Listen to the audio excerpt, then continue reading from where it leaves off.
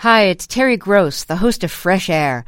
We bring you in-depth, long-form interviews with actors, directors, musicians, authors, journalists, and more. Listen to our Peabody Award-winning Fresh Air podcast from WHYY and NPR. In the NOCO is supported by Blue Federal Credit Union, with locations from Denver to Cheyenne, helping members tap into the power of community. More information at bluefcu.com. You're listening to Colorado Edition from KUNC. It's Monday, November 14th. I'm Jocelyn Mesa Miranda. Thanks for joining us. A researcher in our region is looking at a new way to grow vegetables and flowers at home. But as KUNC's Emma Vandenide reports, it might be difficult for some to actually do. Jennifer Busolo is a gardener, but her crops aren't on the ground. The elevator is going up. They're on the roof of one of the Colorado State University buildings in downtown Denver. So these are about providing additional benefits in places that are often unused. Busolo is conducting research on rooftop agrivoltaics. That's a fancy way of saying how plants grow under solar panels on rooftops. Her fascination started 15 years ago, but it wasn't intentional. I was very frustrated to see that another scientist had put up a solar array at the edge of my research plots. But over the next 2 or 3 growing seasons, I saw an incredible response. It's due to their synergy. On their own, solar panels and plants get too hot on rooftops in our region. But the plants, through evaporation, help cool off the panels and vice versa. We're basically providing the same protection as a slightly cloudy day would. One way to see how a plant is doing is to measure its chlorophyll. It's a substance that makes plants green and helps them absorb sunlight to grow. She and her grad students use a thermometer-like tool to measure it. It's called a chlorophyll fluorometer. Measure this one again and see if it's still low. Ooh, that's getting higher. I think the last one was in the 50s, if I remember right. This is 61.8. Their tests show that plants growing under or near solar panels survived longer and retain more moisture, using less water overall. Leafy greens are especially promising. Other states in our region are utilizing green roofs too. The Latter-day Saints Conference Center in Utah has a green roof that is over 200,000 square feet. In Idaho, there's one on top of a hospital. Busolo is excited about all this urban rooftop potential. Does the rooftop get used for much besides storage? No. So to me, it would be absolutely wonderful to see scenarios where we're contributing to a lot of the things we need as a human society. She's not the only one who feels this way. Back in 2017, Denver voters passed an initiative to increase green roofs. It aimed to reduce urban heat islands and greenhouse gas emissions. But Amanda Weston with the City of Denver says some officials were worried about the ordinance. If the building can't structurally hold the weight, it's not something that we can even approve and say that that's okay to do because it's not safe. And it was just really expensive. Soon after, the city broadened the ordinance. It gave building owners more options, like purchasing off-site solar or paying into a green building fund. We don't want to just say, here's the rules, deal with it. Currently, the city reports that 28 buildings have on-site green spaces. But green space could mean trees and shrubs, not always a full roof with solar panels and plants. The majority of those projects are not utilizing vegetated roof area for the Green Building Ordinance compliance option. That's Jeff Steckline, a Denver-based landscape architect.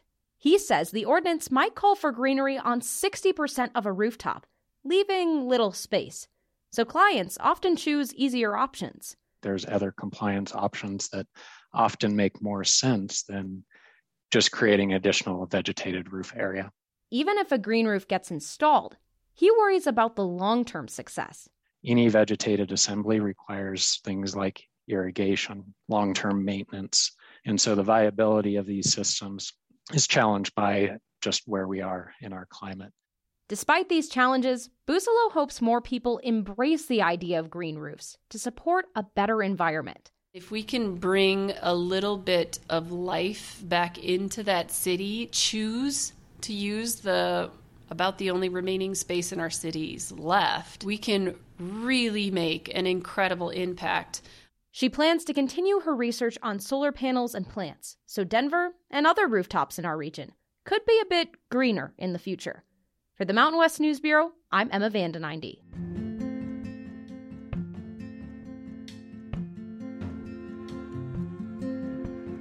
There's nothing quite as refreshing as a cold glass of water straight from the tap, but it takes a lot of work to make your water clean and tasty. City water providers from all over the Mountain West put their supplies to the test at a recent event in Colorado. KUNC's Alex Hager was invited to judge the taste test and filed this report.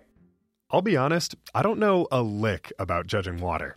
I'm at best an amateur water enjoyer, but here in the middle of a bustling conference hall at a big hotel in the ski resort town of Keystone, our panel is at a long table as a crowd gathers to watch the tasting. Before we take a sip, I thought I'd ask the judge next to me for some of his expert advice. My name's Victor Sam. I'm an engineer at Stantec, which is a consulting firm. I actually did my master's at Colorado State University on taste and odor. What are you looking for? Like, what are we taking notes on? What are we noticing when we're tasting today? Well, overall, you just want to have a pleasant experience. So does it quench you? Does it taste good to you? You can judge it from maybe mouthfeel, if it's slippery or is it grainy. So it's kind of like wine tasting.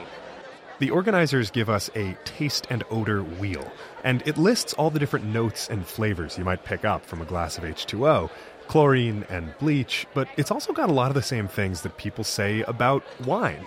Fruity, grassy, earthy. But that might not be much help to me and the other judge seated to my left. Colin Chung is on the board of the American Waterworks Association.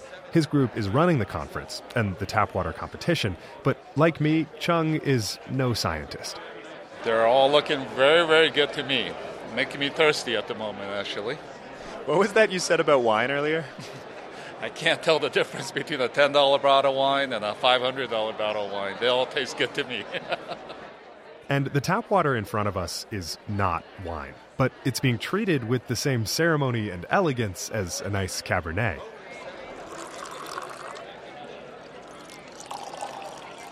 The organizers pour water from heavy bottles into stemmed glasses before handing samples from cities large and small to each of the judges, who are grading them on a scale of 1 to 10.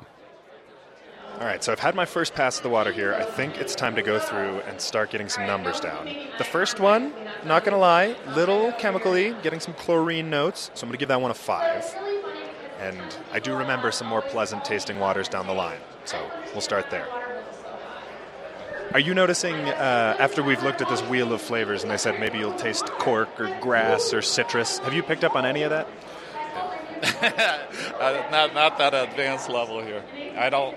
The sweetness I can't taste. Sour, bitter, maybe the bitter, I don't know. But for someone who does know, let's turn back to our expert, Victor Sam. First thing that stands out is actually all of them taste very different. And the second one is, even though they're all different, there's 2 of them that give me the same feeling, just one more intense. I called that one rubbery. Does that sound right to you? I love that word. Yes. Yes. After all, it isn't really an exact science. Just ask one of the other judges, Sushira Pochuraju. She's an environmental engineer who the MC called Dr. Taste and Odor. Taste and odor is really subjective to people. So, people have differing opinions, right? Sitting next to each other, me and my partners have different opinions. Pochuraju literally has a PhD in water taste and odor, but she says that's not necessary to figure out which water tastes good to you. After plenty of hydration and a little deliberation, the organizers tally up the scores from the panel of 7 judges. The champion? Grand Junction, Colorado. After the dust settled, I caught up with Amy Brown with the winning city's water department. It feels awesome. Never win anything.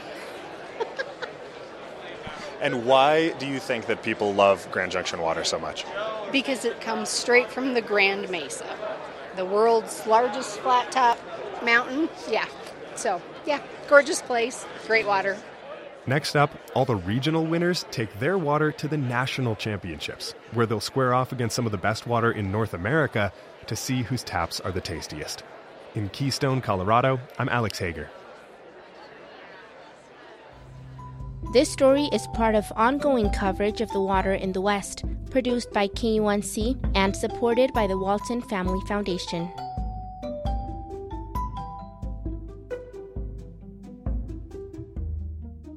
A research team at Colorado State University is using pedometers to monitor the health activity of dairy cattle. The goal is to improve milk quality while maintaining a cost-effective solution for local farmers. Dr. Pablo Pinedo is an associate professor in CSU's Department of Animal Science and is heading up the study. I recently spoke with him to learn more about their research.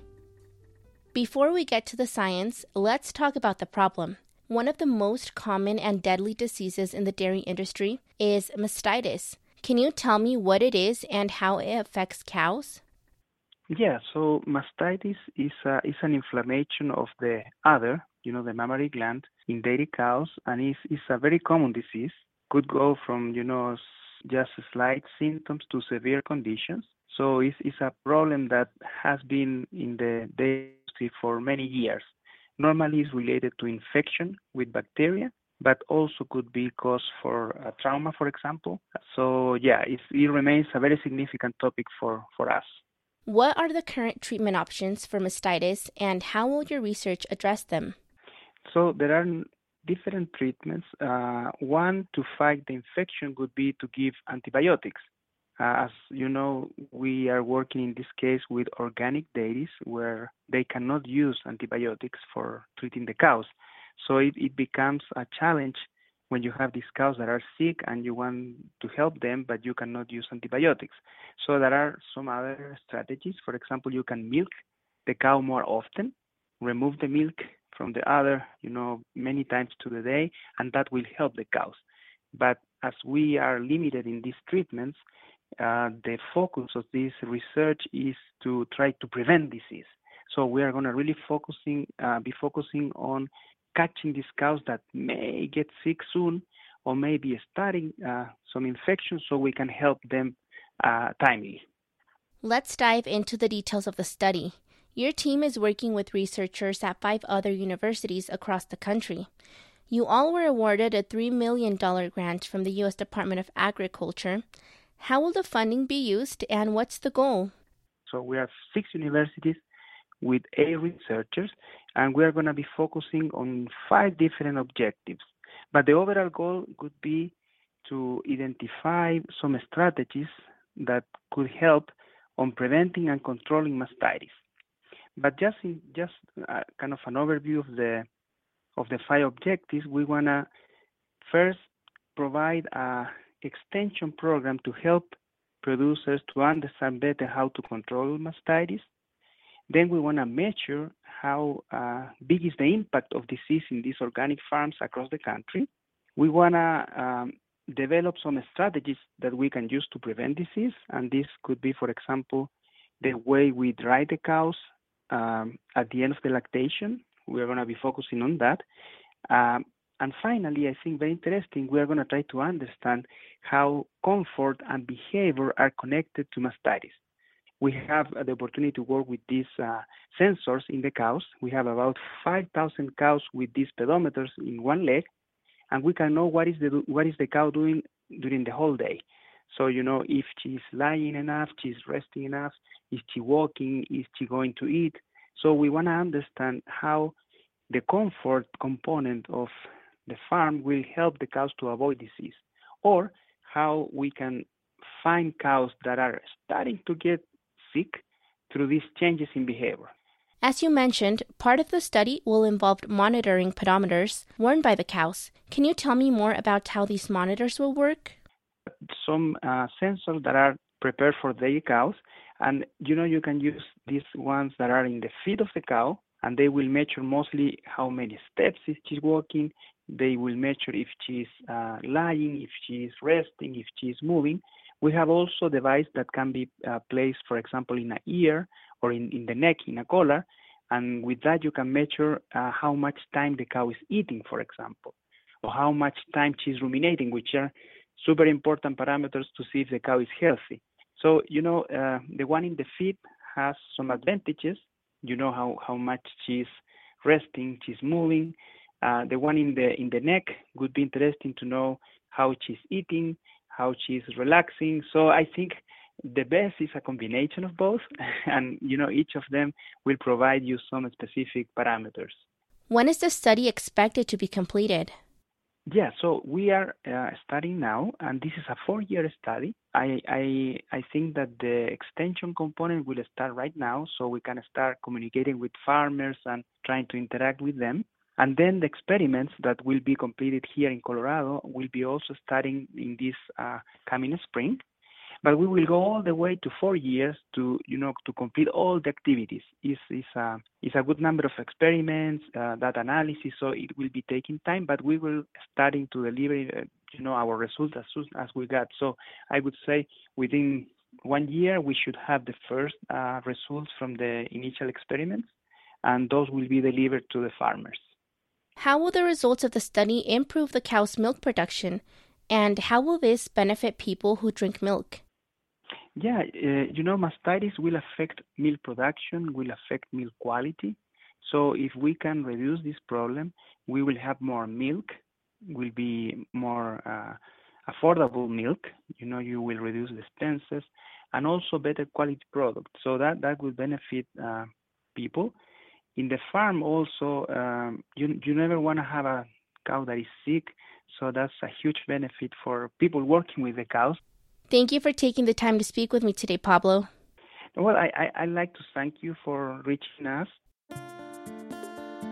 That's all for today on Colorado Edition. Thanks for listening. The Colorado Edition podcast is posted every Friday. Just hit subscribe on your favorite podcast app. If there's a story you'd like to hear, send us an email at coloradoedition@kunc.org. Our theme music is composed by Colorado musicians Brianna Harris and Johnny Burrows. Other music in the show by Blue Dot Sessions. I'm Jocelyn Mesa Miranda.